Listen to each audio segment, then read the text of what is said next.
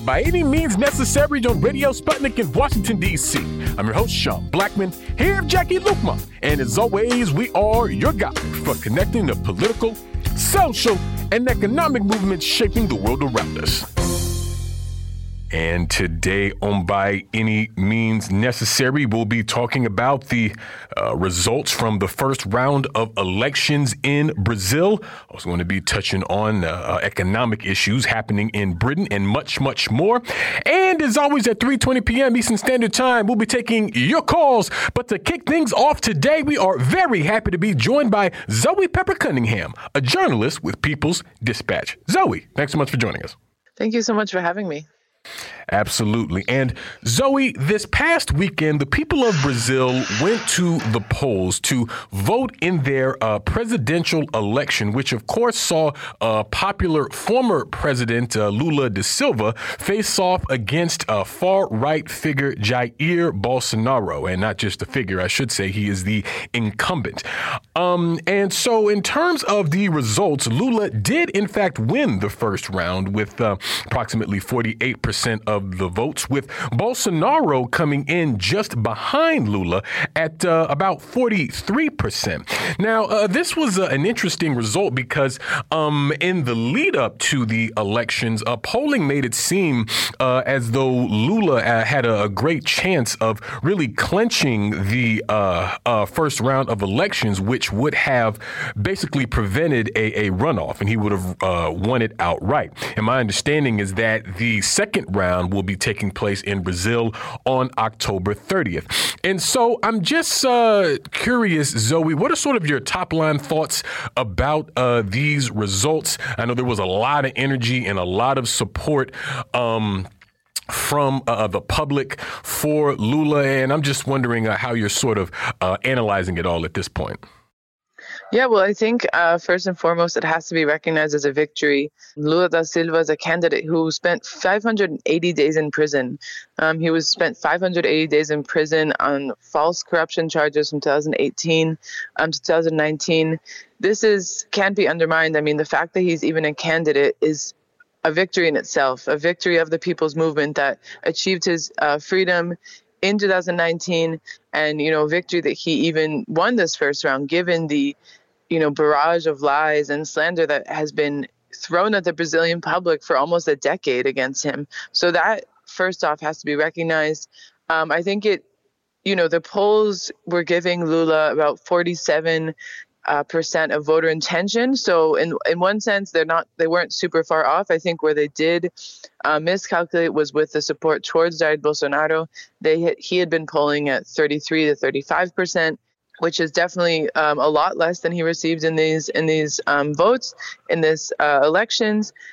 One big part of this is the fact that there was a significant portion of the population that hadn't decided their vote. And there was also about a 20% abstention rate in these elections, despite the fact that voting is mandatory in Brazil. You get a fine if you don't participate in the elections. And without the electoral ticket, you can't do things like certain civil procedures that you need and all of that. So I think those are really key elements to point out. Of course, people were really pushing for the first round victory, but I think it still has to be recognized that this is a significant achievement that he was able to win in this first round, given how much was standing against him. I mean, as I said, a decade of right-wing machinery, both from the media, from the judiciary, working against not only Lula, but the entire Workers' Party, to defame its name, to say that it's just a group of corrupt people, of terrorists, of thieves, of, so many different things. I mean, the fact that for years on the major magazines and newspapers, you would just see pictures of Lula dressed as a prisoner, saying that he's an awful person, and all of these other lies about him. The fact that he's the front runner is so significant. I think what's interesting is that the other candidates really did not break any sort of threshold. I mean, the third runner-up has 4%, Simone Tebet. Ciro Gomes, who's kind of the laughingstock, really, of the Brazilian politics, because his vote has always been just to divide the progressive vote. he refused to stand down, refused to express his support to Lula despite being against Bolsonaro. But he also only got 3%. So all of these other smaller candidates were not able to even get over 5%, even 10%. That's significant, just showing that really there is a big division in society between people who not necessarily support Jair Bolsonaro, because I wouldn't say that those 51 million people do support Jair Bolsonaro and everything that he's done, but it is showing how deep-seated this anti-Workers' Party, anti-petismo, as they call it, rhetoric actually reaches. But it's definitely an indictment, and I think it really just lays out the roadmap of where the left is going to have to double down and continue working extremely hard to achieve a second-round victory. Yeah, definitely. I appreciate you contextualizing some of this polling, Zoe, and I agree. I mean, it definitely is a victory. But I am curious from the right wing side of things, from the Bolsonaro side, what is his base of support? What notes is he hitting that's resonating with his base? I mean, it seems as though his what's the word I'm looking for? Popularity, if you will, or approval ratings is what I'm really looking for. His approval ratings seem to have been dwindling over really the last couple of years. I mean, based chiefly, I think, on his very poor response to the coronavirus pandemic. But I mean, what is it that Bolsonaro is, I guess, putting forth in his campaign that is, resonating with his supporters so much? I think it's a variety of things. Of course, he has a really divisive rhetoric in terms of how he talks about oppressed populations, marginalized populations in Brazil. He has appealed in some ways using religious rhetoric. He appealed a lot to the evangelical sectors in Brazil, just due to the very, very public support of, these large mega churches, large mega Baptist churches. His wife is a very public member. So the fact that he's speaking up for these sectors, I think, is speaking to that. But without really having that much of a deep analysis of it, I'm not sure if people are necessarily, there is a section of society that really does believe in Bolsonaro, that is against, oppressed people having rights, is against, giving social programs to people to help them better their economic situation. There is a sector of society that does actually believe those things. But I think a lot of what this vote means is just that there's still an impact of all of these right-wing campaigns to spread fake news, to demonize the left wing, to say all of these bad things about them. And that really just scares people into choosing the other choice. I don't think that these 51 million people really support all of the discourse and all of the rhetoric and all of the proposals of Jair Bolsonaro, like, for example, that the Brazilian people must be armed. This is, of course, coming from the U.S. context, the question of the right to bear arms and the gun lobby is a historic one and has always really been present. In Brazil, there's a much less, this has really come to the fore with the presidency of Jair Bolsonaro. It's not a society that is has issues with the widespread kind of gun violence that happens in the U.S. Of course, there's a lot of violence, especially from the police, et cetera. But it's, his proposals are not necessarily in line with the Brazil of the masses, of the majorities. But, the electoral machinery that he has, the money that he has, the ability to use all of the different forms of communication to spread his messages, using, for example, pastors in churches and telling them that it's a sin to vote for Lula, that religiously they should support him. All of these strategies are way more about driving people in fear using this kind of rhetoric than any concrete proposals. He doesn't really actually propose that much at all for the Brazilian people. And the only kind of emergency aid program that he enacted was just a month before the election. He really, in a Hail Mary kind of move, just tried to show that he was going to provide some funds and try to convince people that, after this economic devastation and catastrophe where over 125 million people are food insecure, I'm going to give a couple of emergency aid to some families in the country. But this was obviously an electoral campaign move. But yeah, I think really it's really about driving people away from the PT vote and much less about his proposals appealing to people. I see. So if I'm hearing you correctly, I mean, it sounds like Bolsonaro's momentum is sort of bolstered by a negative campaign against the Workers' Party as opposed to a positive program for the Brazilian people. And, what I'm really interested in, Zoe, just, from where I sit here in the U.S., is just the grassroots element in terms of building support for Lula da Silva. I feel like we've seen different social movements, different community groups. I mean, just these positively massive demonstrations and whatnot and rallies in support of Lula. And so as someone, who's been there on the ground, what has that looked like to see these kinds of mobilizations? And, what have people been telling you in the conversations you've been having about why all of this energy and excitement? Definitely. I think that's the fundamental question in these elections is, how is the campaign done on the left? And I think it's definitely something that has to be celebrated. It was very, very impressive the way that progressive organizations and movements really took on this campaign beyond a question of just electing Lula, but really about engaging with society and presenting to society a different proposal of a country, a different way of thinking about people's rights, about what people should be guaranteed by the government. There has been the formation of popular committees across the country. These popular committees are formed in neighborhoods. They're also related to different sectoral issues, anti-racism popular committees, women's popular committees. And they've basically been working to promote their local candidates and also the ticket of Lula and the entire alliance. It's a really impressive initiative. For example, in Sao Paulo, one of the popular committees formed a samba block, and they would go around to neighborhoods in the periphery of the city and kind of do parades and marches and talk to people, distribute flyers. It's extremely impressive, and I think there's definitely a change from 2018, where it was a much more institutional campaign run by the Workers' Party. This was really just taken on by the people. This was, of course, there was a very robust campaign led by the PT, but the people themselves really, really appropriated this campaign and took it where they needed to.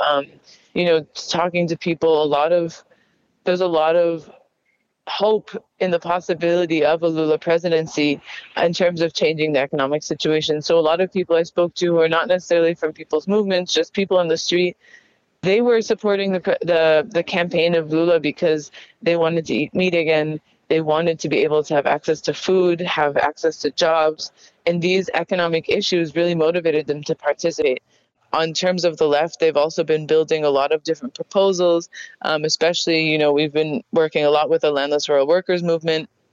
They have a lot of different proposals how to combat hunger, which today is the primary question that really is Brazilian society is facing. As I said, over 125 million people food insecure, 33 million people in hunger, which is extreme food insecurity. And so this is a key point. And the MST has also, for example, put forward several candidates for local and federal deputies. 6 of them were elected. So it's a whole process of building people's power, engaging with society, engaging in dialogue with society. What are the issues that people are facing? I think there was definitely a qualitative leap in that sense from the 2018 elections to this year. Again, even though there wasn't a first round victory, there was so much support from across society for Lula. There were, from actors, soccer players, but even in, at the small neighborhoods across the city, you would just see so much posters, stickers, and people really, really out there getting excited for this change.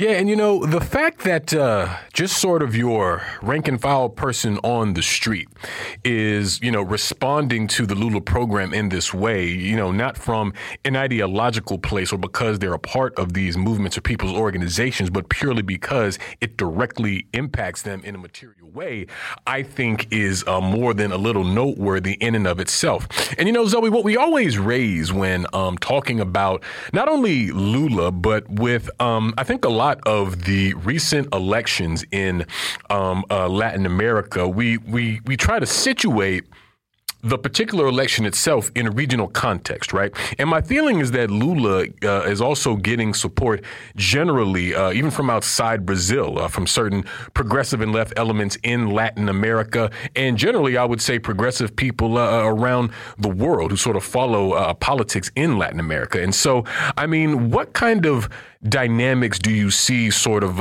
inherent in that? And what I'm really asking is, why is a Lula presidency in this moment important for Latin America? Well, we've seen a lot of declarations of support for Lula from Gustavo Petro, Xiomara Castro, all really excited about the possibility of a progressive government in Brazil. This is crucial, of course, because Latin America is on an upswing in terms of the growth of progressive governments. Of course, the latest one with Colombia. There's been tremendous strides with having a more united regional bloc, with having more progressives in power. Just 5 years ago, the continent was dominated by conservative governments that all ganged up against Venezuela. And the fact that now they could be working together, working harmoniously, not with the goal of destroying another country, but actually building economic proposals, having economic integration. I mean, the fact of the matter is that a country cannot survive in isolation. A country needs to engage in economic activity with other countries. It needs to have trade with other countries. The question is, and with what conditions and in what agreements? And so, for example, we can look at initiatives that took place during the heyday of ALBA, when there were so many different countries that were part of this alliance, Petrocaribe, the fact that Venezuela was able to sell discounted petroleum to many countries in the region. This made a huge difference in these countries' ability to survive and to provide for their people. And so proposals and initiatives like these are only possible when there is a progressive bloc in the region that's able to stand up to foreign and, imperialist interests in the region. I say that because it's not only the United States, but a lot of European countries have big interests in Latin America, companies, extractive companies, continuing to extort debt from the region, the IMF. And so if they can work together and if they can be interdependent and, then from there also, Brazil is part of BRICS. It has historically had very strong relationships with China, with South Africa, with Russia. Having this economic bloc is key, and there are better conditions to engage in trade. There's better conditions to explore other possibilities. For example, during the pandemic, if Brazil had been open to medical cooperation with Cuba, they probably would have saved hundreds of thousands of lives. And that's not an exaggeration. So it's these kind of things which make the possibility of a progressive Brazil, a life and death question for the region, but of course for Brazil. Definitely. And I'm also wondering, my last question, Zoe, is, between now and the second round of elections, what happens at this point? Is there more campaigning or what sort of is set to really take place between now and this next vote? I think without the shadow of a doubt, there's going to be an intense campaign. I was on the Avenida Paulista last night when Lula spoke to thousands of supporters, and he said, I've never been able to win in a first round. And it's important to point out there that in Brazilian presidential elections, except for 2 times, there's always been a second round election. So this is not anything surprising either that there's a second round. And he said to people, I've never won in a first round election. And I guess this time it wasn't meant to be. And I guess I'm just going to have to work even harder for the next 30 days. And then I won't be able to rest for the next 30 days. And that's exactly what it is. It's going to be 30 days or 28 days of arduous work of, I'm sure, door-to-door campaigning. I'm sure there will be a lot of analysis of what regions of the country, the Northeast, which is the historic stronghold of the PT, which is the region with the highest the biggest Black population, a population that was extremely impacted by the PT policies, by the poverty alleviation, by the hunger alleviation. This was, again, they won in a landslide in the Northeast. Lula definitely beat Bolsonaro in this region, but it is the Southeast, the Center East, and the South, which have also been historic strongholds of Bolsonaro, which are going to be definitely the targets of the next month's campaign, which is going to need a lot of the same of what's been happening, of the popular committees mobilizing, of people using all forms of communication to get out the vote, to convince people, to talk to people. I'm sure there's going to be new strategies that they're going to come up with, but it's definitely going to be it's going to be an intense month for sure.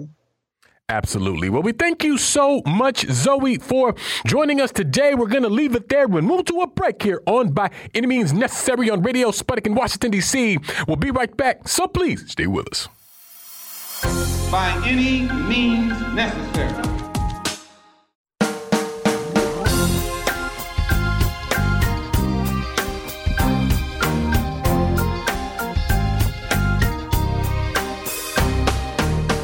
Welcome back to By Any Means Necessary on Radio Sputnik in Washington, D.C.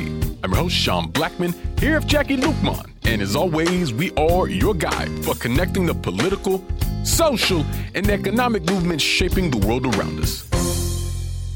And today we're talking about striking prisoners inside the Alabama prison system. And we're happy to be joined for this conversation today by Natalia Marques, writer and organizer from New York City. Natalia, thanks so much for joining us. No problem. Thank you for having me, Sean. Absolutely. And Natalia, here recently, prisoners within the mass incarceration system of the state in Alabama have organized basically a system-wide shutdown and have also been engaging in work stoppages and things like this, which is pretty impactful for the Alabama prison system, as incarcerated people are precisely the ones who engage in the labor that's pretty core to the basic functions of these facilities. And so I was hoping you could help us understand, what are the prisoners demanding? What is sort of the context of the Alabama prisons that led to this? What should we understand from what's happening in Alabama prisons at this point? Yeah, so, as you said, the prisoners in the state of Alabama themselves have self-organized a massive system-wide strike. Prisoners in the U.S. are really responsible for the running of the prisons itself. That's the majority of their work, cleaning, cooking, doing those types of tasks that just maintain the prison system. And so, by withholding their labor, Alabama prisoners have shut down the prison system in the entire state. And it's important to note that, during prisoner-led actions, prison officials really rarely like to admit that any action is happening. But on September 26th, the first day of the strike, the Alabama Department of Corrections commissioner said that all these facilities, that there were reports of worker stoppages at all major correctional facilities in the state. And that's really, really a massive claim, because, you're essentially admitting to worker-led, incarcerated worker-led action across the entire state of Alabama. Although the ADOC commissioner does claim that all these facilities were operational, that they are operational, the prisoners themselves, coming from reports from inside the prisons, are saying that that's not true, that, a lot of these major services in the prisons have shut down, that, prisoners are not even able to access proper food because wardens and prison officials don't want to do the labor themselves of providing food to the prisoners. And also important to note the nature of the demands. Even though this is a worker stoppage, it's more so a means to an end, because the demands are really around the sentencing laws themselves and not about labor conditions or prison slavery, even though Alabama is one of the states that does not pay prisoners for the majority of the work that they do inside prisons. And, a lot of these laws are around the very harsh parole board in Alabama that very rarely grants parole to any prisoners, and really trying to change a lot of the laws that have produce the very lengthy sentences that, really fuel mass incarceration. Yeah. And well, number one, I agree. It's definitely noteworthy about how the prison system itself is sort of acknowledging that this is happening. I mean, these administrations of the prisons typically have a stranglehold on the information that comes out of the prisons. And so to acknowledge that this is even happening, I think is more than a little noteworthy. And I also think you're correct to sort of highlight how prisoners are withholding labor and sort of using labor as a way to bring attention to broader issues with mass incarceration in Alabama as a whole. And I actually want to read off some of the demands that they have. Number one, they're asking to repeal the habitual offender law immediately, make presumptive sentencing standards retroactive immediately, repeal the drive-by shooting statute, create a statewide conviction integrity unit, create mandatory parole criteria that will guarantee parole to all eligible persons who meet the criteria, create a streamlined review process for medical furloughs and review of elderly incarcerated individuals, immediate release reduction of the 30-year minimum for juvenile offenders to no more than 15 years before they are eligible for parole, and victims should not be able to keep protesting after an incarcerated citizen's second time going up for parole. Now, there's a couple of these that I really wanted to hit on, Natalia. I mean, just to start, this habitual offender law. Now, it's my understanding that this is basically Alabama's version of the three-strike rule that we see in states like California and others. So could you break down just what this habitual offender law is and how it sort of is connected to the mass incarceration issue in Alabama? Yeah, so this law is quite an old law in 1979. And just reading off the actual language of the law, the Habitual Felony Offender Act mandates life imprisonment without parole for persons convicted of a Class A felony after having been previously convicted of any 3 felonies. And so, three strikes laws such as this one are extremely common in the U.S., as you mentioned. And these laws fuel mass incarceration. A lot of the reasons that we have so many people in prison in the U.S. is because people are in prison for a very long time for relatively minor crimes. And essentially, if you have been convicted of 3 felonies, you are going to be sentenced to life without the possibility of parole, regardless of what those felonies are. So, felonies could be nonviolent crimes, right? Drug possession or things like that, and so you could be given a life sentence for essentially like 3 nonviolent crimes. And in practice in Alabama, 350 people who, have committed non-homicide crimes that do not involve murder, are currently serving life sentences in Alabama due to this law. And so, people point out that it's not fair for people who have committed nonviolent crimes to be in prison for life. And a lot of this, a lot of these sort of sentencing laws that are extremely harsh are the reason that we have so many people in prison in the U.S. and in Alabama, And I do also want to touch on the situation of parole in Alabama that the striking prisoners have really, really touched on and really, really brought up as an issue. Because in Alabama, the parole board has become notorious for essentially denying almost everyone's parole. The numbers that are coming out, that prisoners are themselves reporting are extremely bad. And those are the more recent numbers. But in terms of the data that we actually have, in 2021, the state's parole rate fell far short of even what the parole board's own standards are.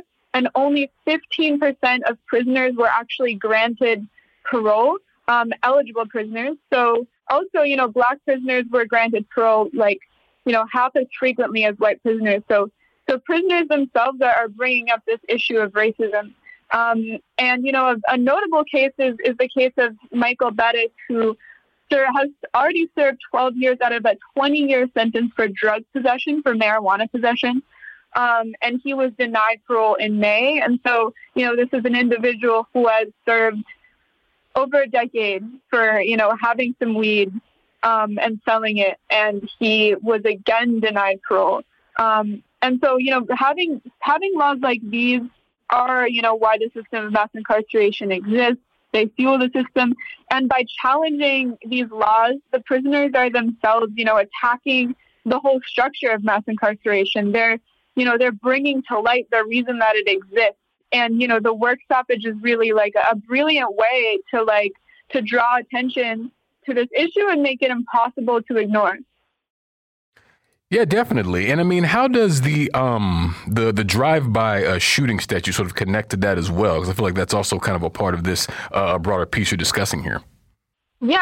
And prisoners, as you read from the demands, have also brought up Alabama's drive-by shooting statute, which, it's a law from 1975, and it says that, killing a person through a drive-by shooting is punishable by death, which is obviously the harshest punishment that you could give for any crime.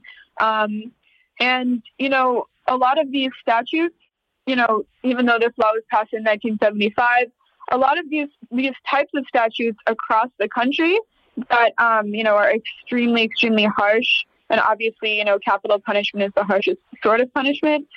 They're really a relic of the late 20th century tough on crime era, where, a lot of these laws that fuel mass incarceration were passed. And according to a prisoner-led organization, the Free Alabama Movement, this statute has been applied disproportionately against Black men. And, I think a lot of these laws, really, when you look at the data, you can see the impact that they have. So Alabama incarcerates at a rate far higher than any country on earth. Obviously, the U.S. incarcerates at the highest rate on earth, but it also, incarcerates people at a rate higher than the vast majority of states in the United States itself. And it doesn't seem like from this parole board, it doesn't seem like the state wants to change that, right? The state is working to maintain the system of mass incarceration, even though, something notable that organizers and activists have brought up is the fact that they're actually building 3 new prisons in Alabama, expanding their system of mass incarceration and diverting COVID funds in order to do so. And so, prisoners are really shedding light on this issue, even though it seems like the state of Alabama just wants to increase the system. And, I think it's obvious that if the prisoners hadn't brought this up, there wouldn't even be a discussion around these demands in the government of Alabama. Absolutely. And Natalia, you published a piece about this, explaining all this well. I encourage people to check out, entitled Alabama Prisoners Organize a System-Wide Shutdown. And you make a couple of statistical points that I found really quite striking. I mean, number one, Alabama state prison system contains about 1% of the state's total population, which is wild. And you also report that as of last year, 2021, Alabama incarcerated 938 per 100,000 people, which is a higher rate than every country on earth and the vast majority of U.S. states. And so this is a pretty serious and frankly brutal and really inhuman, I think, sort of system that we're talking about in Alabama. And I also thought it was notable about how Kay Ivey, the governor of Alabama, responded to the demands of these prisoners, saying, quote, "Some of these demands suggest that criminals like murderers and serial child sex offenders can walk the streets. And I can tell you that will never happen in the state of Alabama, where we will always prioritize the safety of our citizens." And so we see Kay Ivey here sort of using these well-worn tactics of fear-mongerings of, the prison doors just being thrown open and having just the worst of the worst released onto the streets of Alabama, basically to show that as governor, she's absolutely no intention of actually addressing this. And so all of this to me sort of points to, frankly, the correctness of what the prisoners are really putting forth here, because I just feel like it helps paint a picture of just how violent this prison system is, Alabama. I mean, as it happens, both sides of my family for Alabama, and definitely it's a state that is still very much functioning in, a style akin to the formal slavery that defined it once upon a time. You know what I mean? Yeah, definitely. Organizers themselves, have referred to themselves as Alabama slaves, and prisoners across the country really understand that the labor that that the prison system forces them to do is essentially slavery. Alabama is one of the few states in the country that forces inmates or incarcerated workers to work. And also one of the few states in the country that doesn't pay workers for most of the work that they do. And this is a state in the Deep South, obviously has this very violent history of slavery. This is the sort of thing that happens all across the South. Angola prison in Louisiana is especially infamous for this. Some of the visuals that come out of that prison, incarcerated workers picking cotton, that sort of thing, that really draws attention to this issue of prison slavery. And also, I'm glad that you brought up the violence, because the Department of Justice is actually in the process of filing a lawsuit against the state of Alabama because of the conditions in the prisons there, saying that Alabama fails to provide protection from prisoner-on-prisoner violence and sexual abuse, etc. Prisoners themselves have reported this. Some of the latest reports that are coming out of the prisons are that prisoners are dying due to neglect. Some of the videos and pictures are really striking. If you go look on the Free Alabama Movement Twitter page, they're always putting out new reports coming from inside the prisons. And obviously, the Alabama prison system is extremely violent. Recently has come under fire for two botched executions, one of Alan Eugene Miller, in which, ADOC officials failed to find a vein until midnight when his death warrant expired, and he's due for another execution soon. And the case of Joe Nathan James, who was essentially, through an autopsy, it was discovered that he was essentially mutilated for 3 hours while ADOC officials attempted to find a vein. And this is something that journalists have reported. And so, yeah, it's obviously extremely violent. Also, the case of Castelio DeMarcus Vaughn.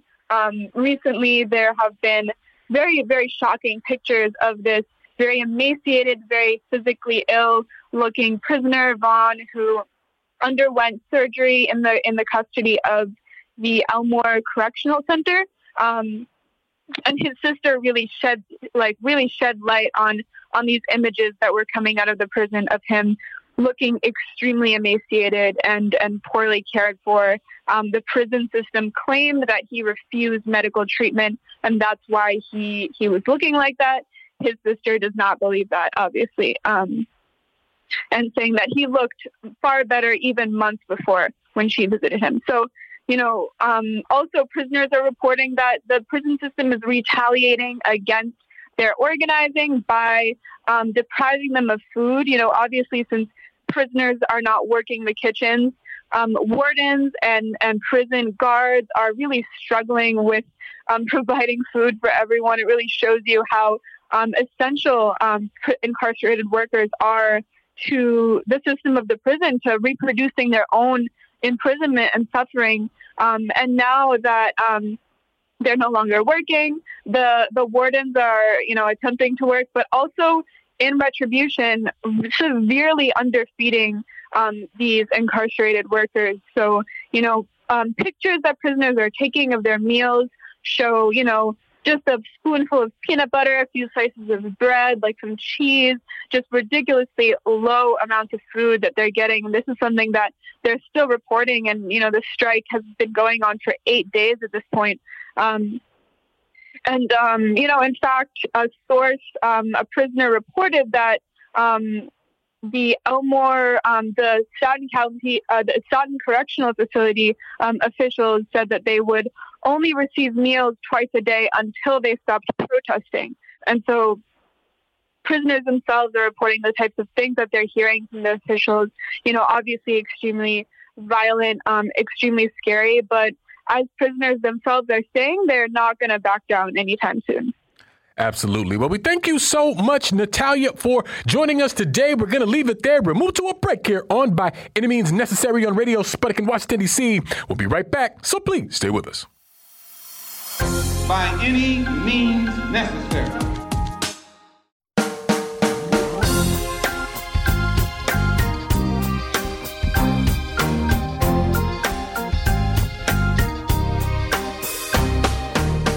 Welcome back to By Any Means Necessary on Radio Sputnik in Washington, D.C.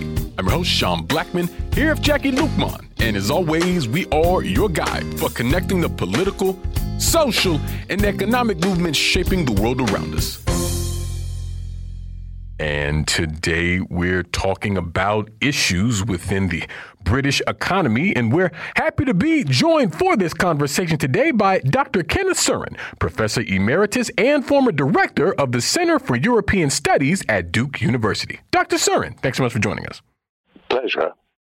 Absolutely. And Dr. Surin, in Britain, we're witnessing a reversal of certain aspects of the country's tax policy under Prime Minister Liz Truss and her Finance Minister Kwasi Kwarteng, putting forth what they called a mini budget, which had a pretty serious impact on the country economically and also on the pound. And I was hoping, number one, if you could help us understand just what is the substance of this mini budget and why is the Tory government taking this approach?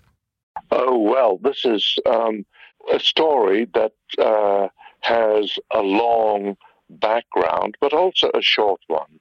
Now, the long background, first of all, Mrs. Thatcher, the late Mrs. Thatcher, is something of an idol, IDOL, in the Conservative Party.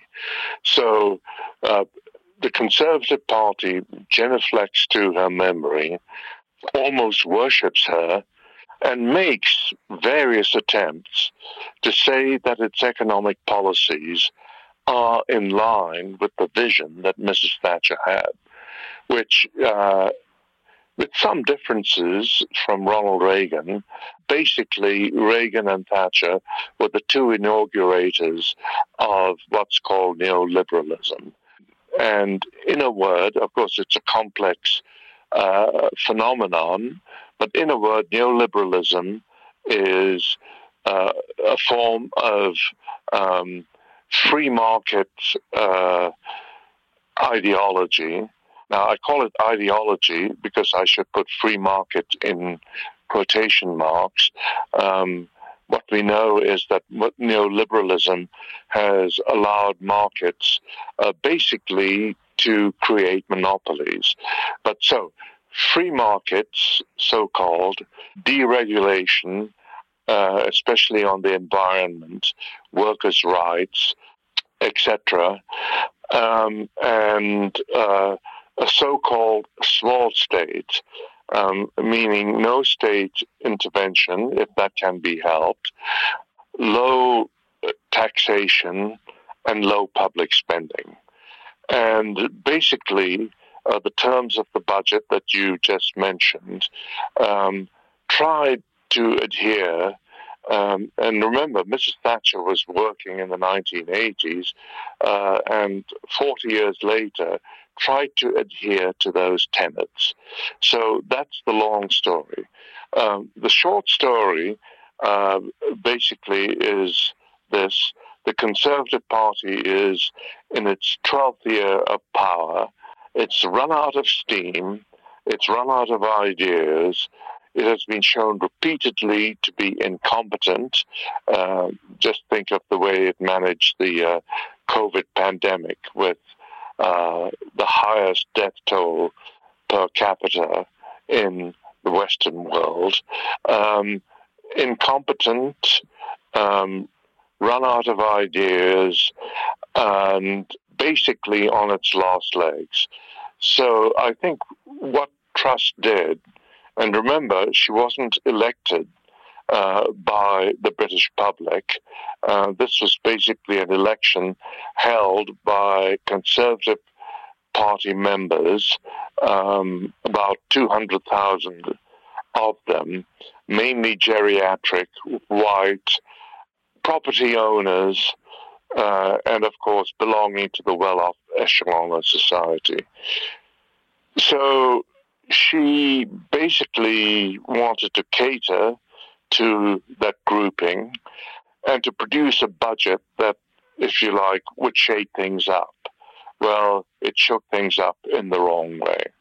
As you pointed out, the pound sterling tanked, the gilt markets, the bond markets tanked, and the cost of borrowing in a time of inflation also went up.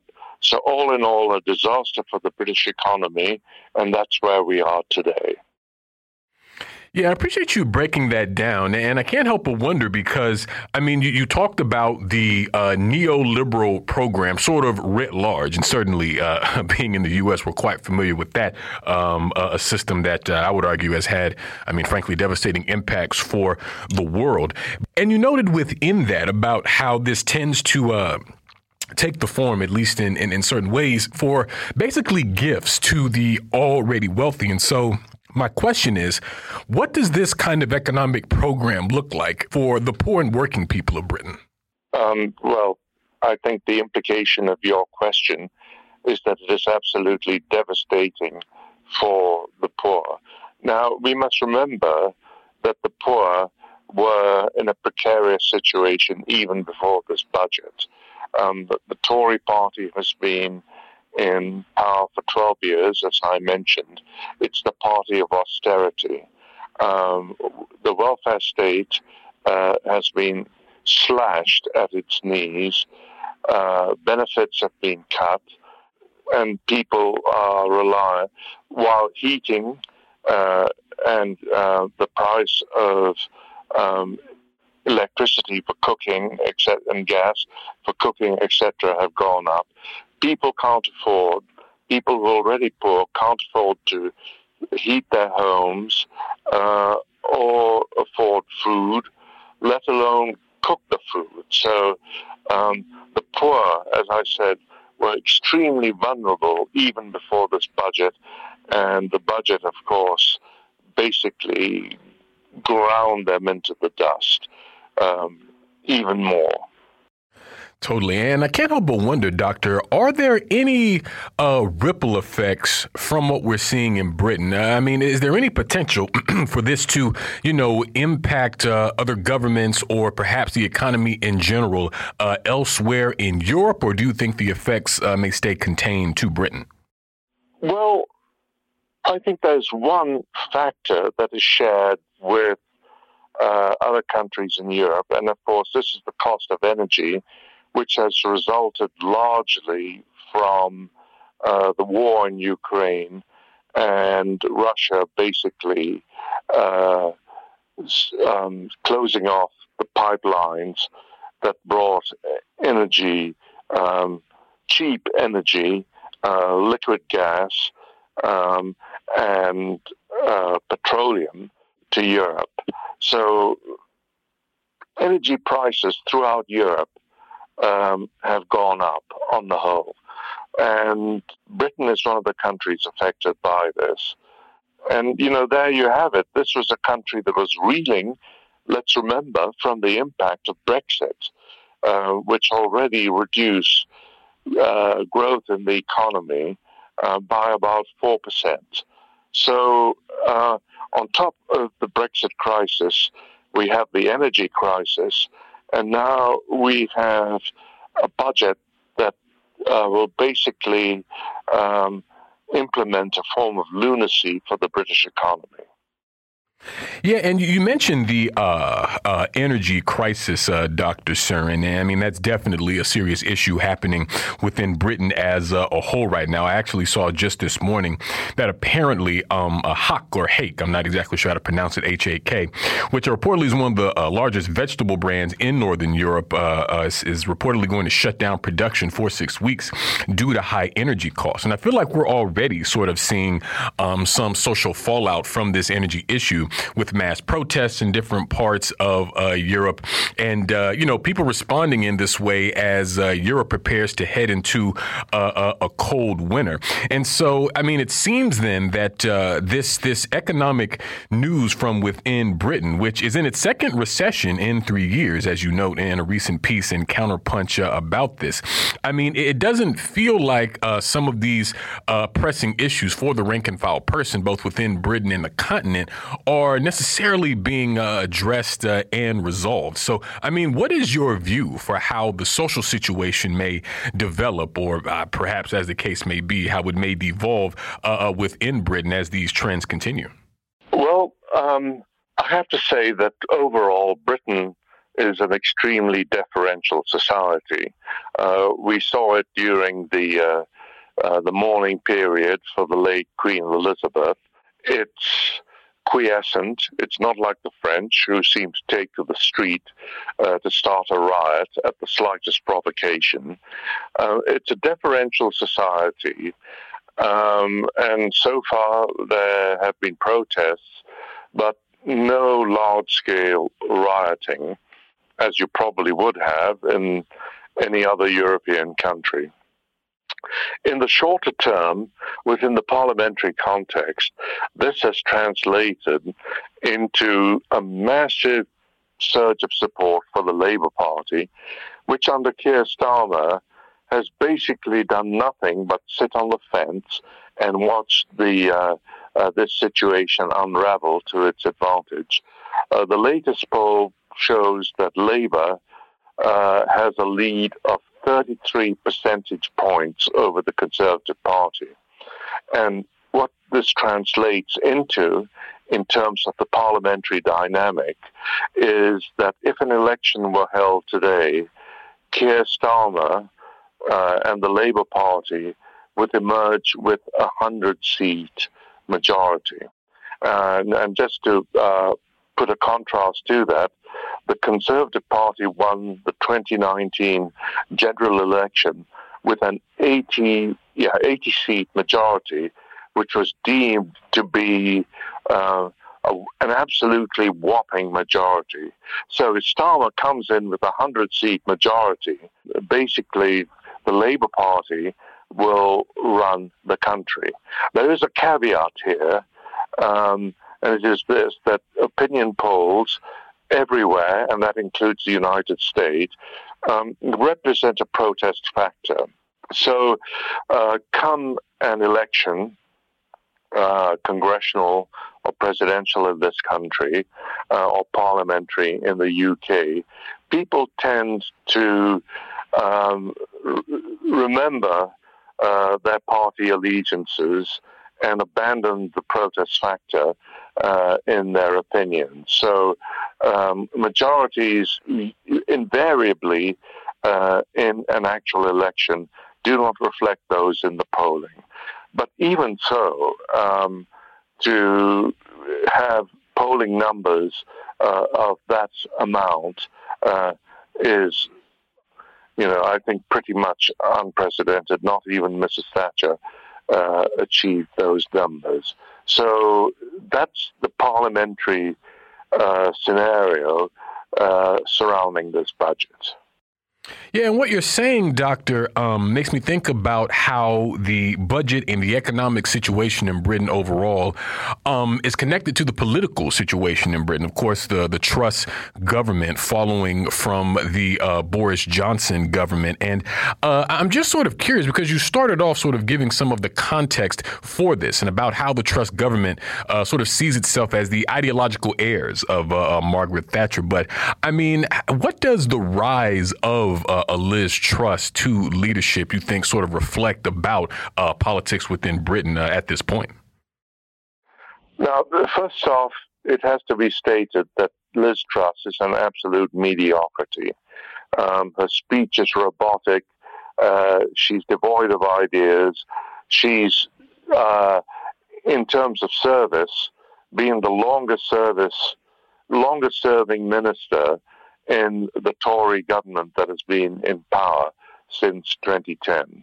She's held several important ministerial positions, Foreign Secretary, for instance, Secretary of the Environment, etc.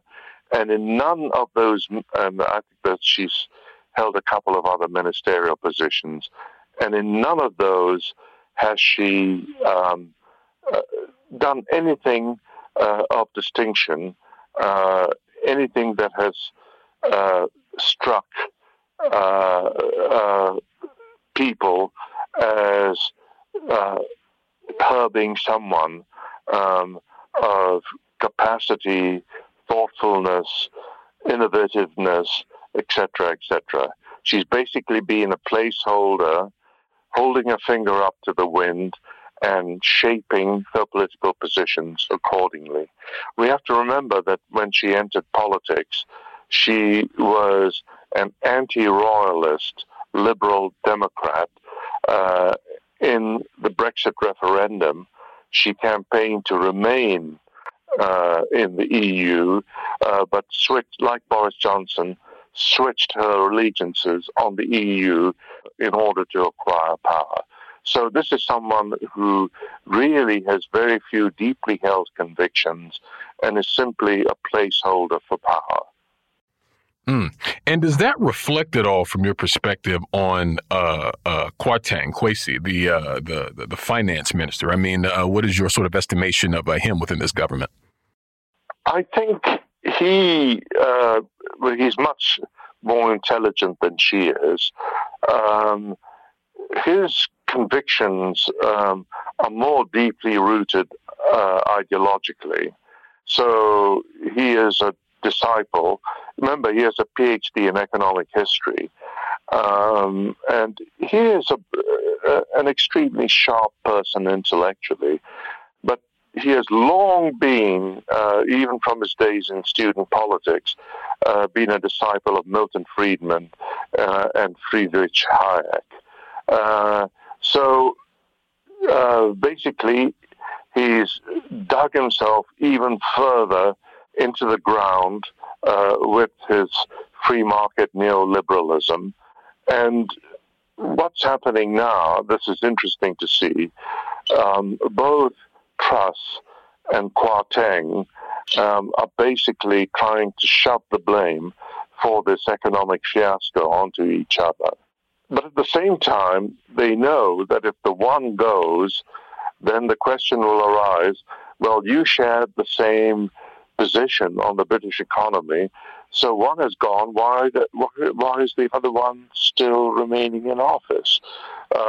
So they're joined at the hip, but at the same time, it serves them to cast responsibility on the other. It's a delightful show to watch if you're not a Conservative Party supporter. Definitely. Well, we thank you so much, Dr. Surin, for joining us today. We're going to leave it there and move to a break here on By Any Means Necessary on Radio Sputnik in Washington, D.C. We'll be right back, so please stay with us. By any means necessary.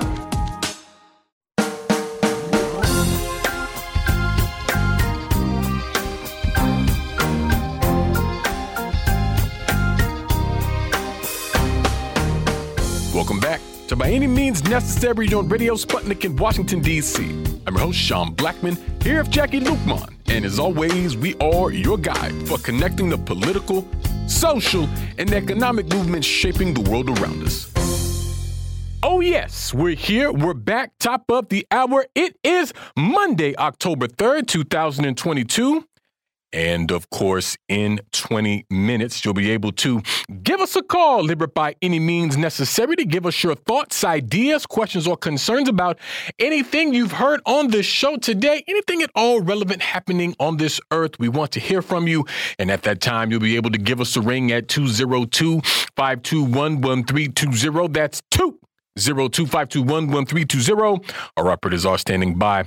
You can also check us out and download the show on SputnikNews.com/radio_by_any_means. You can also hear the show at sputnik.mave.digital. That's sputnik.mave.digital. You can also follow us on social media, Facebook and Twitter.com/BAM necessary. And as always, we are broadcasting live from Rumble. That's rumble.com/C as in cat/BAM necessary. But wherever you are in this world, we want to hear from you. We most certainly do.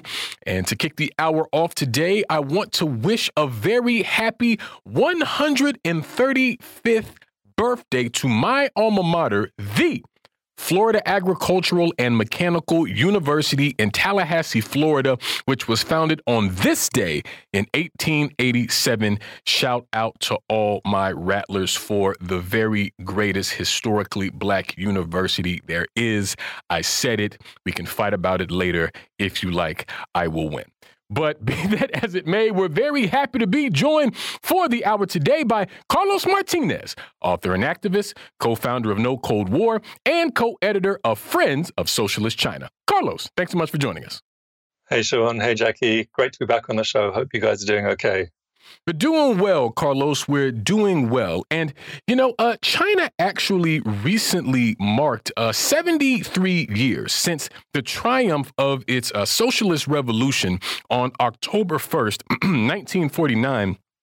And the leader of the Chinese Revolution, Mao Zedong, also once declared, quote, China has stood up, sort of an acknowledgement of China's victory over and emerging from this, what they call the century of humiliation, this history of colonialism and all these sorts of things that just had a devastating impact on China and its people for so long.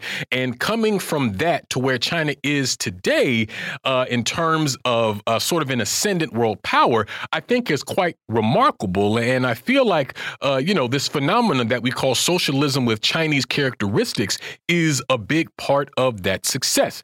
But Carlos, given sort of the broader context of geopolitics, what do you see as the significance of China's National Day here and all the different observances we've been seeing around it? Thanks, Sean. Yeah, look, you're absolutely right. And National Day is always, every year, it's a source of huge pride in China because it's sort of, as you say, it marks the moment that the Chinese people stood up, in Mao Zedong's words. It marks the moment that the Chinese people's fortunes changed very dramatically for the better. Life expectancy at that time in 1949 was 35 or thereabouts.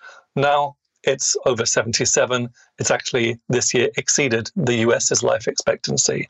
It was several years below the global average. Now it's several years above the global average. Literacy rate's gone from maybe 10% to practically 100%. Youth literacy is 100%.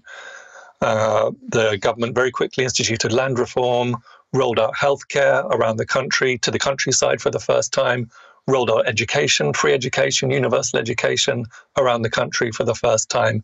And what you've had in those 73 years of progress is one of the poorest countries in the world now becoming, by any reasonable measure, the world's largest economy. You've gone from a century of humiliation and imperialist domination, opium wars, foreign concessions, armed interventions by the British, the French, and many more, to now being a strong, a united, an independent, a stable country that's able to defend itself, but actually has been incredibly peaceful and has not been at war for the last 43 years. So, it's gone from this state of backwardness and ignorance to becoming a world leader in numerous important areas of science and technology. And the fact is that the Chinese people now live incomparably better than their grandparents and their great-grandparents did.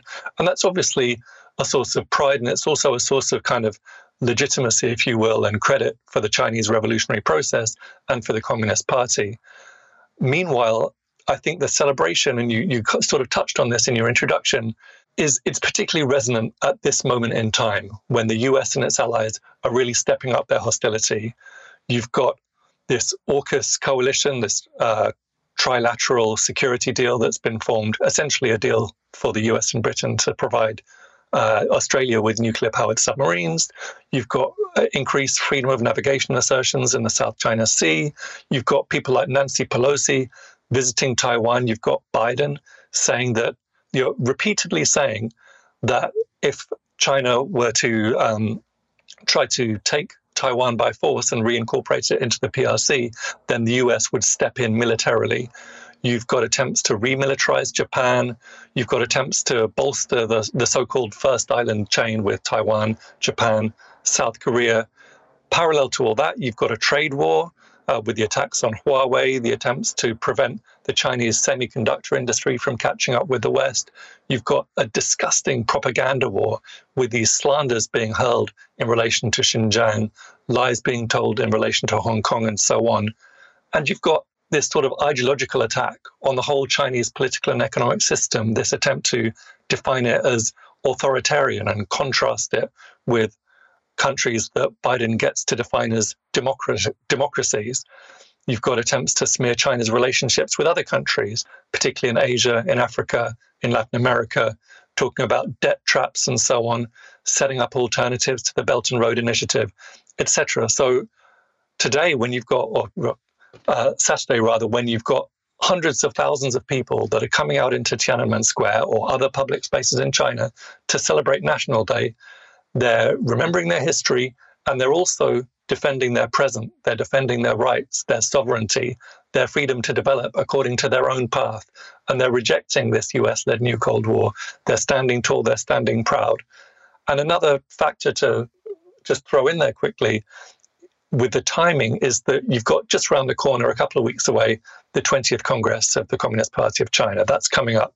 So you can see the National Day celebrations to some degree as being part of the preparation for that. And, we're yet to see what exactly the Congress will bring, but I think it's a pretty fair bet that there'll be a big focus on common prosperity, making sure that the whole population is benefiting from China's rise, and on these incredibly ambitious targets around tackling climate change, also developing the internal market, pushing forward with advanced technology without needing to necessarily rely so much on what is becoming an increasingly hostile US, and then developing self-defense capacity in an environment which is becoming quite dangerous owing to this US-led policy of China encirclement. So I think the National Day celebrations are always very potent, are always very important, but have got a particular resonance this year.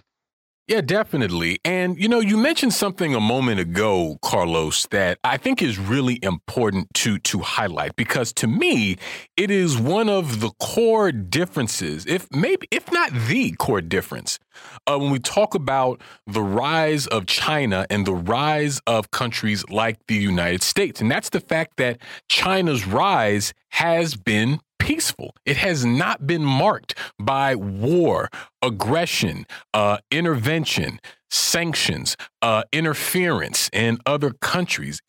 All of the hallmarks of U.S. imperialism and British imperialism before that, I feel is simply absent in China's rise here in recent years. Now, of course, that's not to say that, there aren't any issues. And, in China, the rivers flow with milk and honey and the streets are paved with gold.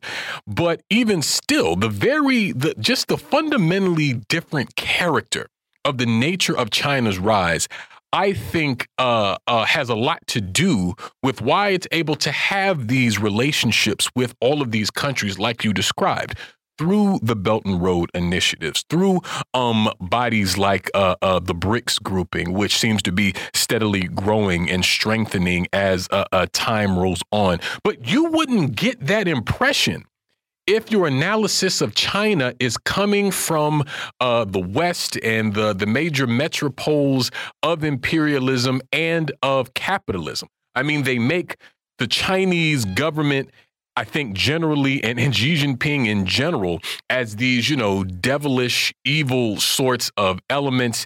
And, China is just this desolate human rights abuse hellscape, basically. You know what I mean? And so you would assume that you could ascribe all of the characteristics of imperialism onto China. But when one looks at the reality and the facts of how it played out, it's simply not the case. And so the narrative then of, an aggressive China, or even Chinese imperialism, as some people call it, even some people nominally on the left use that kind of language. It basically, to me, it falls on its face. It falls flat because, as I say, the very dynamics of these relationships is fundamentally different. But how do you see that aspect of China's maneuvering, if you will? How does that factor into how China as a country operates internationally? Yeah, it's very important to paint this contrast the way that you've painted it, which is, first, what is the basis of the US-led system, which is an imperialist system? What does that look like on the ground in reality? Its core infrastructure is military. It's based around a network of 800 military bases. It's based around military alliances led by NATO, but increasingly expanding now to the Pacific. It's based on highly aggressive war games such as RIMPAC and joint exercises with Japan, joint exercises with South Korea. It's based on a massive network of illegal, unilateral, unenforceable sanctions. It's based on economic coercion. It's based on the debt trap. China's often accused of debt traps, but actually it's the IMF and it's the Western financial institutions that have been the real trailblazers of debt traps, when countries come to them for loans, forcing them to accept conditions of austerity, forcing them to accept conditions of privatization, deregulation, deunionization, etc. So that's an actually existing infrastructure. That's not conjecture. That's not guessing. That's not a conspiracy and talking about things that may or may not exist. Those are facts on the ground that are undisputed and undisputable. And that is a complete contrast with the relations that China has with the rest of the world. China is the major trading partner now of 2/3 of the world's countries. In Africa, 40 out of 50-ish countries have signed up to the Belt and Road. A majority of Latin American countries have signed up. A majority of Southeast Asian, Central Asian, Caribbean countries have signed up. And the fact is that Chinese trade, Chinese aid, Chinese investment is welcome around the world.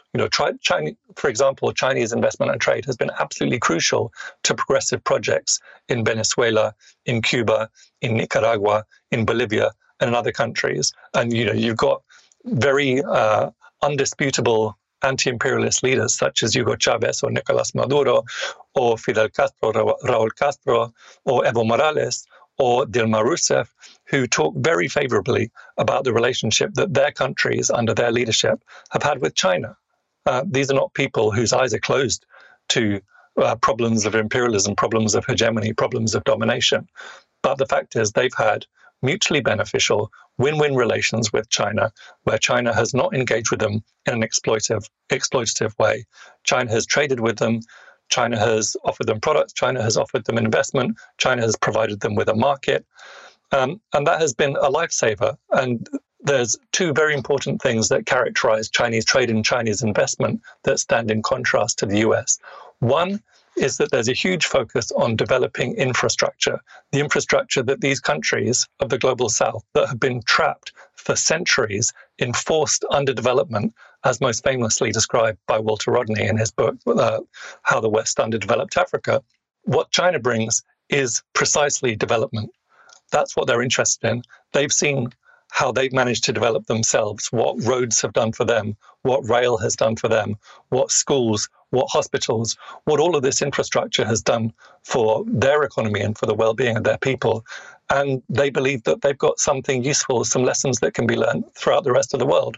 And they're willing to share all that, and they share their technology as well. The other aspect in relation to investment and lending is that Chinese financial institutions, its Import-Export Bank, its major state banks and its development banks and so on, they don't have loan conditionality. They don't say, yeah, we'll lend you this money, but you have to privatize your water, you have to privatize your oil industry or your electricity industry. They lend you the money on perfectly normal and acceptable terms, and there's no coercion involved, and there's no conditionality involved, which is a massive difference, a massive contrast with what the US and the Western European countries offer. And speaking of what the West and Western countries offer, I wanted to bring up this issue of the recent U.S. Pacific Island Community Summit, where, the U.S. had this summit with leaders and representatives of the governments of the Pacific region.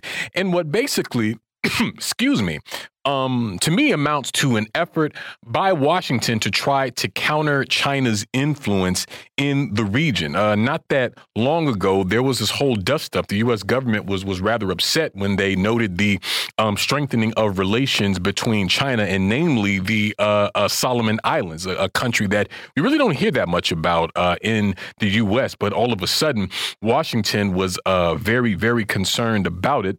And, Solomon Islands under the leadership of Prime Minister Manasseh Sogavare, who I believe initially declined to sign this partnership agreement with the U.S., but I believe he ultimately did. And I'm just wondering what you're making of these maneuvers by the U.S. in the Pacific, Carlos. I mean, particularly as we see the U.S. do similar moves on the African continent, in Latin America, and so on. Yeah, that's right. The US and Australia and Britain seem to go into a sort of frenzy when China and the Solomon Islands signed this security agreement a few months ago, the main substance of which is just providing the Solomon Islands police with some training and potentially some support if it's needed and if the Solomon Islands government requests it. And there's nothing whatsoever that's unusual about that agreement. Actually, the Solomons already have similar arrangements in place with Australia, with Papua New Guinea, with New Zealand, with Fiji. And Prime Minister Sogavare explained that, we're just trying to diversify our relationships. Of course, that reflects the fact that there's changing dynamics in the region. China has become a very important player. It's an important economic partner of the Solomon Islands and other countries in the Pacific. It's cooperating with them on a number of important initiatives, particularly in relation to combating and mitigating climate change, which is obviously a very, very serious danger for these islands. So from China's perspective, it's trying to be a good neighbor. It's pursuing win-win, mutually beneficial relationships. But the response from the US, from Australia to the security agreement was sort of bordering on the hysterical. You had Scott Morrison, who was at the time Australia's Prime Minister, he said that it was an example of China being an autocratic nation that's not playing by the normal rules. You sort of have to ask, what are the normal rules then? White colonial outposts in the Pacific get to have security arrangements with the Solomon Islands, but not China. As I said, China was simply signing an agreement that was very similar to the one that Australia has.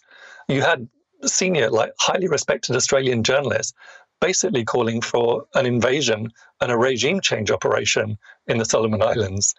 You had the US State Department voicing very similar opinions. They were fear-mongering about the possibility of China establishing a military base in the Solomons, which is something the Chinese have said very clearly they're not interested in doing. But there's a bit of an irony there because, of course, the US has got hundreds of military bases in the Pacific.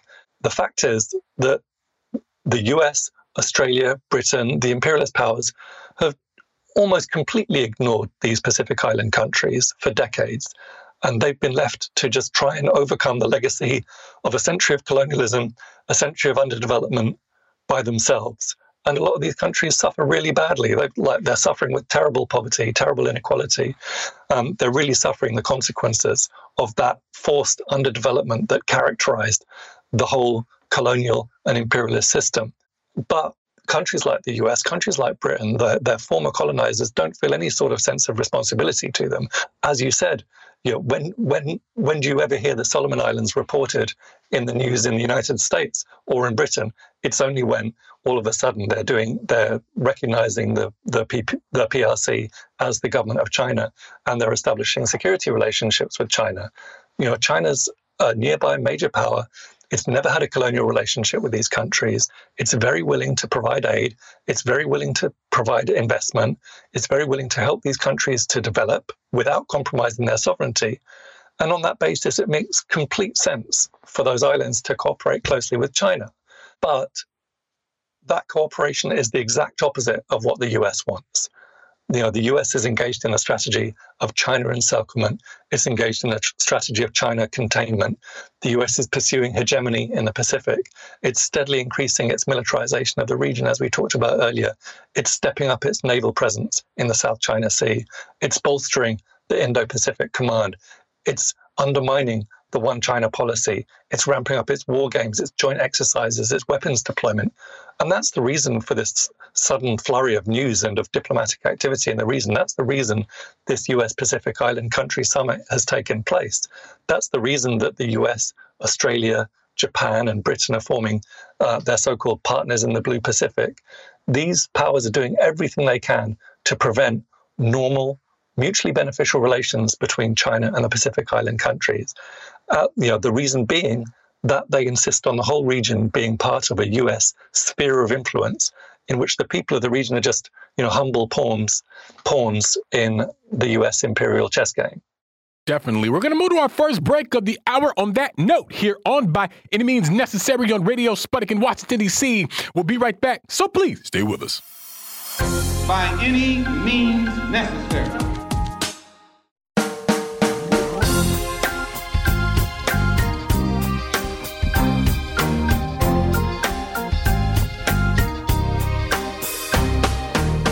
Welcome back to By Any Means Necessary on Radio Sputnik in Washington, D.C. I'm your host, Sean Blackmon, here with Jacquie Luqman. And as always, we are your guide for connecting the political, social, and economic movements shaping the world around us. Phone lines are now open 202-521-1320. That's 202-521-1320.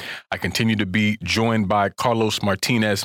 And Carlos, we got a question here in the By Any Means Necessary chat. Prester John 2 says, quote, I'm curious as to why China isn't interested in helping the nations of the global south to nationalize their strategic resources or their primary industries.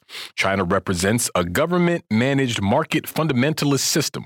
As a radical socialist, this deserves examination. What is your response to this? Well, that's a pretty complex question. First thing to say is that China is not interested in imposing its policies on any country, and that's part of its whole strategy of international relations, and it's elevated to a principle of non-interference in other countries' affairs. So China deals with countries, it deals with governments of countries, and it doesn't have a say in how they run their economies. It deals with countries whose economies are, relatively speaking, deregulated, relatively kind of neoliberal, where there is not very much state ownership of assets, such as Colombia. And China has excellent relations with Colombia and has had for a long time, in spite of Colombia for nearly all of that time until essentially the last few weeks, been run by a pretty right-wing reactionary government. But China also has excellent relationships with Cuba, which is almost entirely nationalized. And the Cuba-China relationship is extremely important to Cuba's sustainability and longevity. China also has extremely good relations with Venezuela, and which has been pursuing projects of nationalization. China has very good relationships with Bolivia under Evo Morales, and now under the new government, also pursuing projects of nationalization, with Nicaragua pursuing projects of nationalization, Zimbabwe pursuing projects of nationalization. So China is certainly not opposed to nationalization, and the core of the Chinese economy remains in state hands.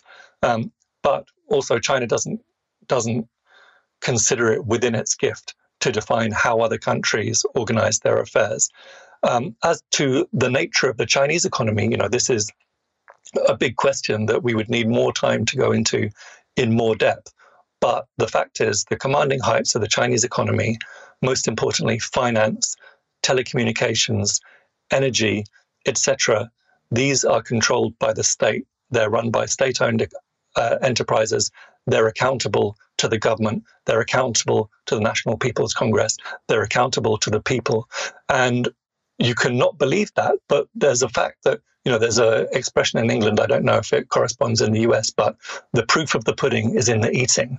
So you can tell the quality of something, you can figure out its characteristics by tasting it, by experiencing it. Now, China is the country that has been able to make incredibly impressive progress in relation to combating climate change, in relation to rolling out renewable energy, in relation to suppressing the COVID-19 pandemic, in relation to lifting 800 million people out of poverty.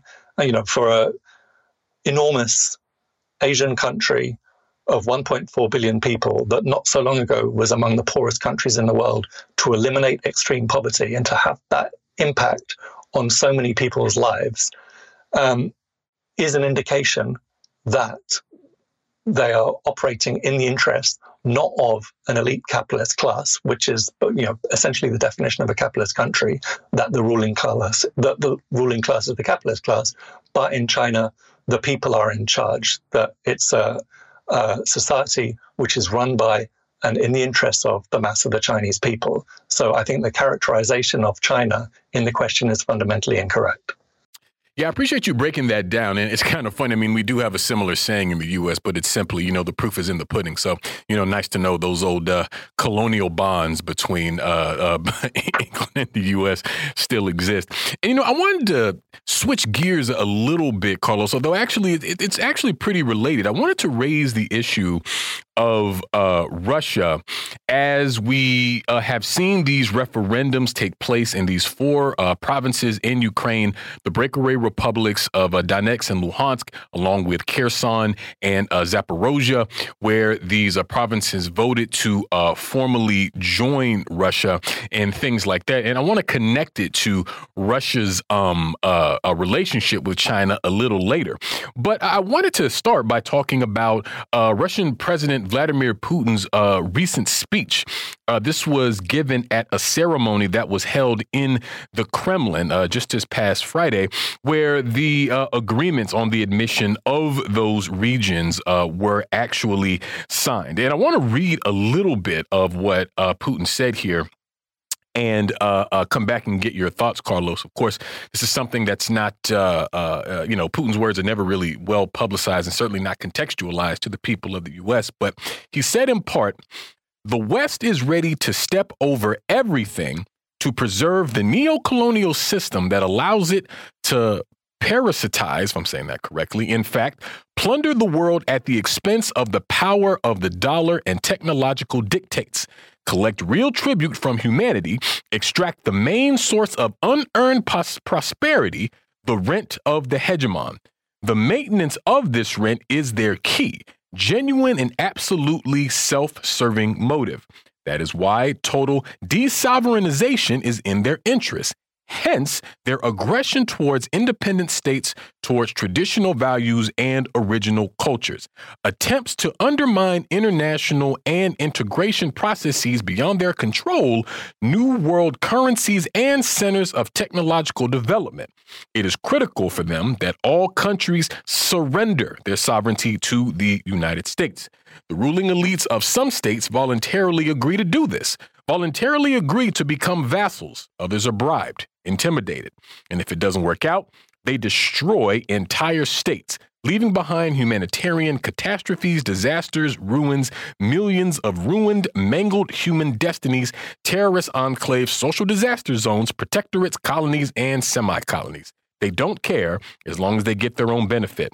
I want to emphasize once again, it is precisely in greed, in the intention to preserve its unlimited power, that there are the real reasons for the hybrid war that the, quote, collective West is waging against Russia. They do not wish us freedom, but they want to see us as a colony. They want not equal cooperation, but robbery.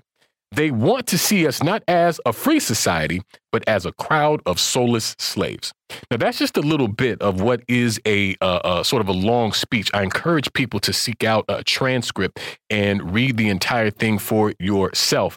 And, you know, the speech, of course, is part and parcel of Putin sort of asserting the legitimacy of these votes. But just wondering your top line thoughts, Carlos, about this speech from Putin, why he sort of took this angle that he did, and what do you think it means for this ongoing war in Ukraine? Because we have the Russian government, on the one hand, affirming the legitimacy of this referendum, with the Ukrainian government under Volodymyr Zelensky completely rejecting it, and as we know, trying to basically fast-track Ukraine into NATO. So given all of that, how do you see this? Yeah, I also read the speech in full, and I would recommend others to read it. You know, there's a couple of things, a couple of relatively serious criticisms that I've got of it, but the core of it is that actually he demonstrates a quite remarkably clear understanding of the basic geopolitics of the present era, and particularly in relation to the current crisis in Ukraine. You know, he says very correctly that the West, after the Soviet collapse in 1991, after the imposition of this kind of neoliberal shock therapy and market fundamentalism in the 1990s, the West thought that Russia would never rise, you know, because the Russian economy was utterly broken. It was characterized by intense poverty, destitution, desperation. And the idea in the US was really to turn Russia into a client state that was completely reliant on the West, completely subservient to its interests. And you'll remember this was the era of Francis Fukuyama's The End of History. You know, Western liberal democracy has won, and that's that. You know, there's no choice for countries like Russia now but to fit into our system. And yet here we are 30 years later, Russia has reasserted itself. It has forged its own independent development path. It has forged alliances outside the dominant US, NATO, EU imperialist bloc. It has defended its sovereignty and the basic interests of its people. And Putin's absolutely correct to say that the US has sort of taken this as a major affront and wants to punish Russia for its disobedience. Furthermore, you know, he gives, part of which you quoted, a pretty accurate description of the mechanics of modern imperialism. And, you know, you could almost be reading Lenin, where he says, you know, the West is trying to preserve a neo-colonial system that's based on the dollar, that's based on military supremacy, that's based on technology, and that all of that allows it to extract a tribute from the rest of humanity. You know, he uses that phrasing, extracting a tribute, which is, you know, it's really interesting because that's basically Marxist terminology that reflects something of the Marxist understanding of imperialism. And the US wants to preserve this hegemony. And that's why the US is so deadly hostile to this project of a multipolar world, which is being put forward by Russia, is being put forward by China, by Iran, by South Africa, by the African Union, by the progressive countries of Latin America, and so on. Obviously, as you've mentioned, Putin refers to the incorporation of Donetsk, of Lugansk, of Zaporozhye, of Kherson into the Russian Federation. And the media in the West has predictably been howling about these referendums, calling them fake and so on and so forth. But actually, I think everybody understands that the people of those areas, by a pretty large majority, want to join Russia at this point. You know, we're talking about provinces, regions, zones that have suffered really badly under a policy of violent repression and Russophobia from the Kiev government for the last 8 years. Thousands have died. You know, Soviet symbolism has been banned. Meanwhile, Ukrainian ultranationalism has thrived. So you've got the people who defeated the Nazis, they're condemned. And the people who supported the Nazis and who collaborated with the Nazis are celebrated, the likes of Stepan Bandera. So, you know, it's perfectly predictable that the West, the Western countries and Kiev and the US and Britain wouldn't accept the legitimacy of these referendums because they go against the West's geopolitical interests. But, you know, this is the type of hypocrisy that we have to expect. After all, you know, they kind of pick and choose when they like referendums, when they don't. Kosovo declared an independence referendum in 1991, for example, and the Western countries were extremely happy with it and recognized it almost immediately. because the cost of an independence referendum supported the West's geopolitical interests. So it's not a matter of serious principle here, or any principle other than self-interest. I think the speech was somewhat problematic in the sense that he kind of conflates the Soviet period with the Tsarist Empire, and he frames the whole thing not as being so much imperialism against multipolarity or imperialism against socialism, but being imperialism against Russia. And because of that, he doesn't recognize that the Tsarist Empire was itself a colonial project, an imperial project that didn't recognize the national rights of the Ukrainian people or the Georgian people or the people of Armenia, Azerbaijan, Central Asia, and so on. And this is an important point to miss. And, the Soviets didn't get that question wrong. It's not for no reason that Lenin repeatedly referred to the Russian Empire as a prison house of nations. And I think it's an important point because when you don't recognize the Tsarist Empire as a colonial empire, it opens up Russia today, to accusations that it's acting in an imperialist way. People will say, well, you don't recognize the Tsar was imperialist, therefore you're not anti-imperialist, you're just anti-West and you're trying to recreate the empire, which is a completely false narrative. That's not a valid critique at all because, the world has changed a lot since 100 years ago. You had the emergence of the socialist camp. You had the heroic national liberation struggles throughout the global South in the 20th century. You had the rise of China. You had the consolidation, on the other hand, of the capitalist world under US hegemony. All of those things have kind of combined to mean that a country like Russia can't just, decide one day, have a little vote in the cabinet or in parliament to be an imperialist power. That's not within their gift. You can't simply decide to start dominating other peoples and other nations. The dynamic of the current crisis is actually that Russia is very justifiably trying to protect its own borders, trying to protect its own sovereignty, trying to prevent itself from getting dominated by the US and by NATO. It's not engaged in imperialism. On the contrary, it's working towards a multipolar and an anti-hegemonic project.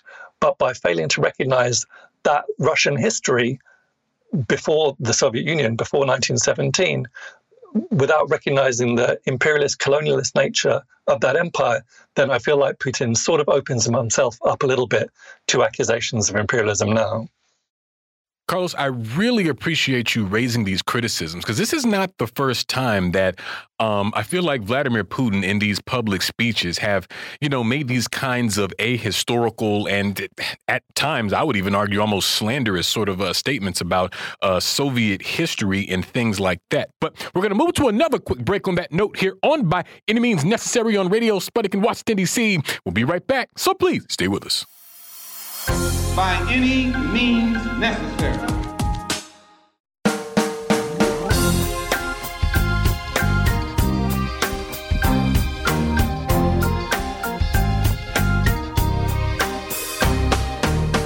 Welcome back to By Any Means Necessary on Radio Sputnik in Washington, D.C. I'm your host, Sean Blackmon, here with Jacquie Luqman. And as always, we are your guide for connecting the political, social, and economic movements shaping the world around us. My dear friends, phone lines are still open, 202-521-1320. That's 202-521-1320. I am here. Carlos Martinez is here as we continue. And we've got a caller on the line here. David, tell us what's on your mind. Hi, yes. I have a question for your guest.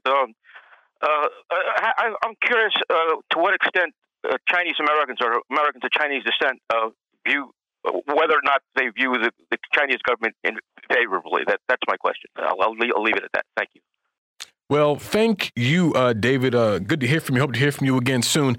Yeah, Carlos, basically a question about, I suppose the attitudes of the Chinese diaspora as it pertains to China. Broad sort of question, but what's your thought on that?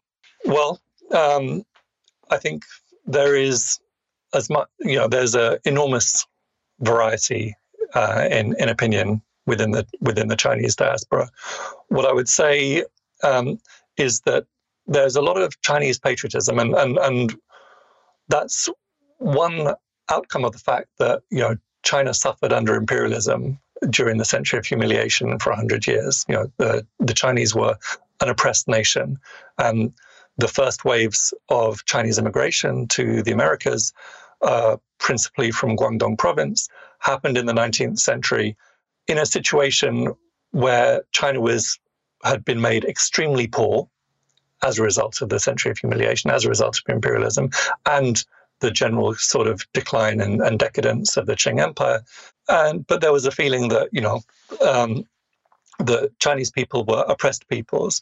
And for that reason, what you get a lot of the time with the Chinese diaspora, even where families are not pro-communist, are not particularly favorable to the CPC government, however, they do have a patriotic sense. They do like to see the fact that China is doing well, and that, Chinese people, ordinary Chinese people, including Chinese workers and Chinese peasants, increasingly live very well. And that's one of the reasons that the Chinese strategy of reform and opening up in 1978, where they started to welcome foreign investment, a lot of that investment came from Taiwan, came from Hong Kong, came from relatively wealthy diaspora communities in the West and in Southeast Asia. And they were able to do that because of this kind of sense of Chineseness and patriotism and kind of national sentiment was there. And that's something that, if you look at history, you can see that never really was the case in the Soviet Union, where you had Russian diaspora communities. They were anti-Soviet, and that made them essentially deeply hostile, by and large, to the Soviet government and to the whole project of the USSR. Whereas that hasn't been the case, generally speaking, with the Chinese diaspora in the West. There's here in Britain, most of the Chinese diaspora up until the last 10 or 20 years was Cantonese and had come via Hong Kong and had grown up within a colonial system, education system that was run basically by the British, and obviously many had absorbed a lot of the prejudices that came with that, whereas newer waves of immigration in China now, particularly from Guangdong and from Fujian and other provinces, would feel much more Chinese and would feel much more favorable towards the CPC government. But as I say, there's just a tremendous variety of opinion. Yeah, sure. And, I think that's the case really with any diaspora group. And it's funny, you mentioned this tremendous variety of opinions in the diaspora. I mean, I feel like there's a tremendous diversity of opinion, even within the Chinese Communist Party, with its 90 some odd million members. There's this document that I always found fascinating. I think it was this Chinese scholar. I can never remember his name, but and you might know what I'm talking about, Carlos, but he identifies like 7 different political trends just within the Chinese Communist Party. So I just think it sort of shows just sort of the rigorous nature of discourse and discussion that happens there. But that brings me to another question, Carlos, because we were talking about Russia a little earlier, namely this issue of the referendums in these 4 regions in Ukraine voting to become a part of Russia. And so at this juncture, I just want to know, how do you consider China's relationship with Russia? I mean, it, has not come out in condemnation of Russia's invasion or Ukraine or things like that. It has not necessarily come out in vocal support, but the two governments seem pretty clear on sort of publicly affirming the strength and continued building of their relationship. So I'm wondering how you see that, and how does China's relationship with Russia factor into its broader international thrust? Yeah, I mean, I think China's relationship with Russia is probably the most important relationship in global politics at the moment in terms of humanity's trajectory towards a multipolar system of international relations, which will be much more equal, will be much more democratic, and really provides us the window that we need as a species to end imperialism, to end hegemony, to end domination. So it's a really critical importance, and it's a tense and it's a complex relationship.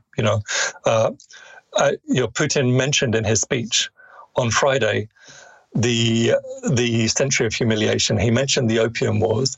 What he didn't mention is that Russia was one of the powers, one of the imperialist powers that imposed unequal treaties on China. So China and Russia have got a tense and unequal relationship going back centuries, which was then exacerbated by the Sino-Soviet split, in which the Communist Party of the Soviet Union and the Communist Party of China had a huge historic ideological split that led to these two largest socialist countries being more or less mortal enemies from 1960 until the 1980s.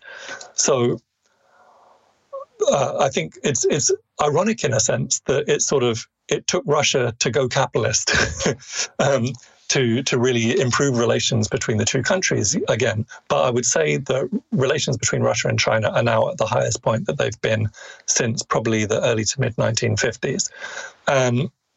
That's really exemplified by the deal that was signed in February this year, the joint statement of the Chinese and Russian documents that was signed when Putin was in Beijing for the Winter Olympics. He sat down with Xi Jinping and they signed this document.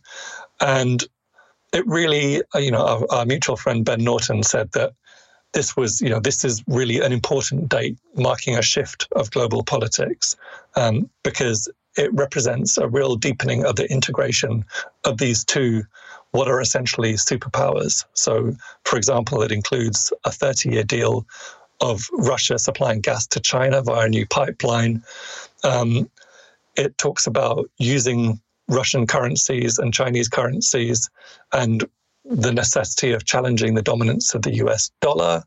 It talks about, a new era of multipolarity. So it's a crystal clear statement of intent of breaking down this US-led, NATO-led, unilateral hegemonic system. I think it's very promising for the peoples of the world. Yeah, definitely. And, just in thinking about that and just sort of analyzing the politics of all of this, Carlos, I mean, when one considers, like we were mentioning earlier in speaking of China, sort of a socialism with the Chinese characteristics, and I also want to say, because you made reference to the split between the Soviet Union and China, if anyone hearing this wants to get sort of a deeper understanding of that, Carlos did a wonderful series of long-form interviews with a friend of the show, Brian Becker, on the Socialist program about just that topic, and they got very in-depth, so I do highly recommend that. And so on the issue of socialism with Chinese characteristics, Carlos, because you mentioned earlier about how the Chinese Communist Party is heading towards their Congress soon, how does Xi Jinping factor into that? Because my impression is that his position, his presence, if you will, as the president of China sort of signals, a kind of left turn within China as well. And I don't, now, if you disagree with that framing of it, then certainly let me know. But how does Xi Jinping sort of factor into socialism with Chinese characteristics? And how does he sort of practice that, if you will? Like, how has that notion sort of materialized in this most recent period? Yeah. Left turn is a interesting phrase. I don't know if that's exactly what I would use, because there's maybe a suggestion there that previous administrations were kind of shifting away from the socialist path, and I don't think that's actually what Hu Jintao's project was. I don't think that's what Jiang Zemin's project was. I don't think that's what Deng Xiaoping's project was, and actually, a lot of the things that Xi Jinping thought is really associated with were started under the Hu Jintao administration. For example, the bringing back a comprehensive welfare system, rolling out healthcare again to the entire country, and particularly the countryside, rolling out a social insurance and unemployment benefits and these things. So there was a recognition, in previous periods that inequality was becoming a very serious problem in China, that corruption was becoming a very serious problem in China. And, Xi Jinping, obviously, we very much associate him with the targeted poverty alleviation program. But China's been working extremely hard on poverty alleviation from 1949 onwards. Even though Reform and Opening Up from 1978 introduced elements of inequality that absolutely weren't there previous to that, because it introduced elements of private capital, its effects and the purpose of it was to reduce inequality and improve people's conditions of life. And the fact is that people's conditions of life very much have improved continuously from 1914 onwards, including through what they call the wild 90s, when there was a very strong focus on economic growth.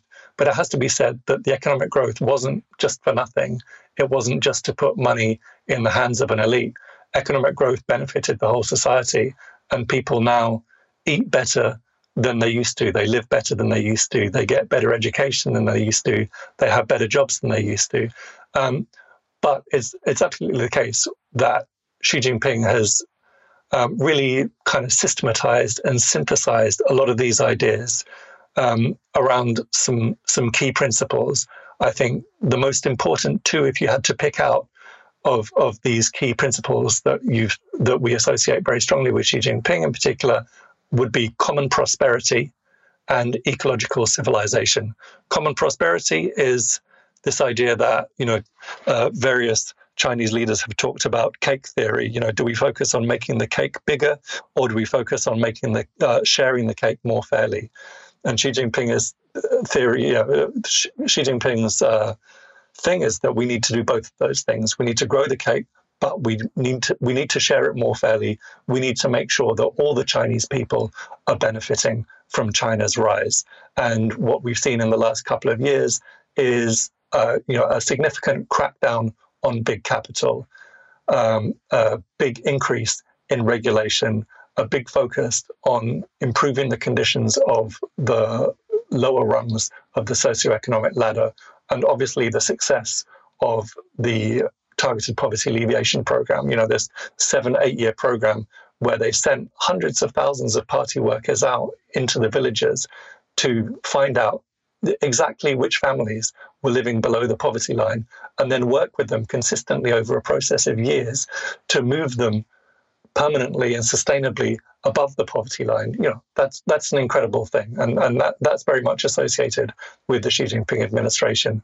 Ecological civilization is, of course, a recognition that the struggle to protect biodiversity and to prevent climate breakdown is incredibly important, incredibly urgent, and therefore you've had these announcements that China set targets, very ambitious targets, of reaching peak carbon emissions by 2030, before 2030, and reaching carbon neutrality by 2060.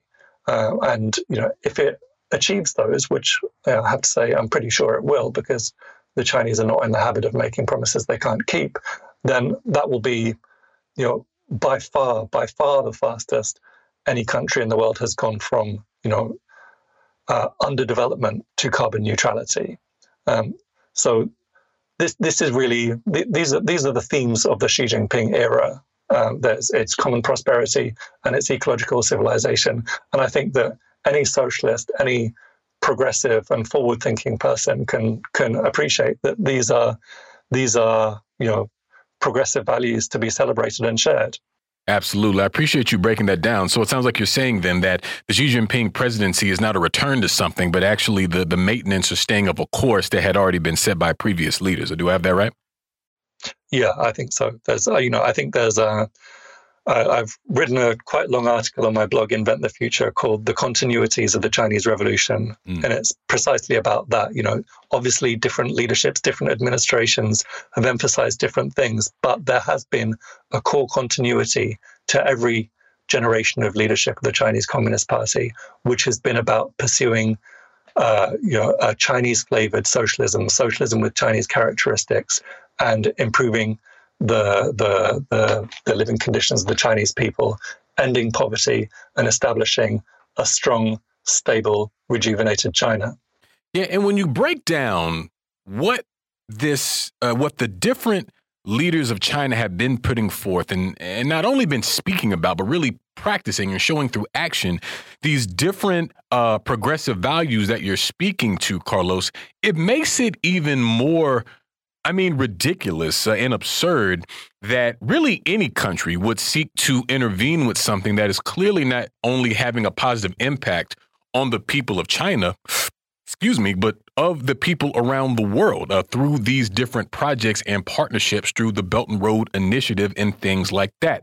And so we have to ask ourselves why. I think we have to ask ourselves, particularly those of us who are in the West, who are in the United States, like those of us here who are in the UK, like you, Carlos, and why these countries seek to scuttle and to undermine the progress and the reputation of China that is only seeking to sort of better develop itself and improve conditions for its people.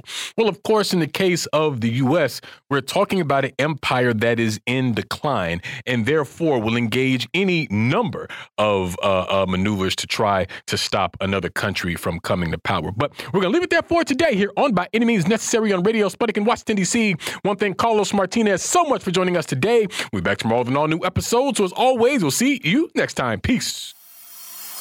By any means necessary.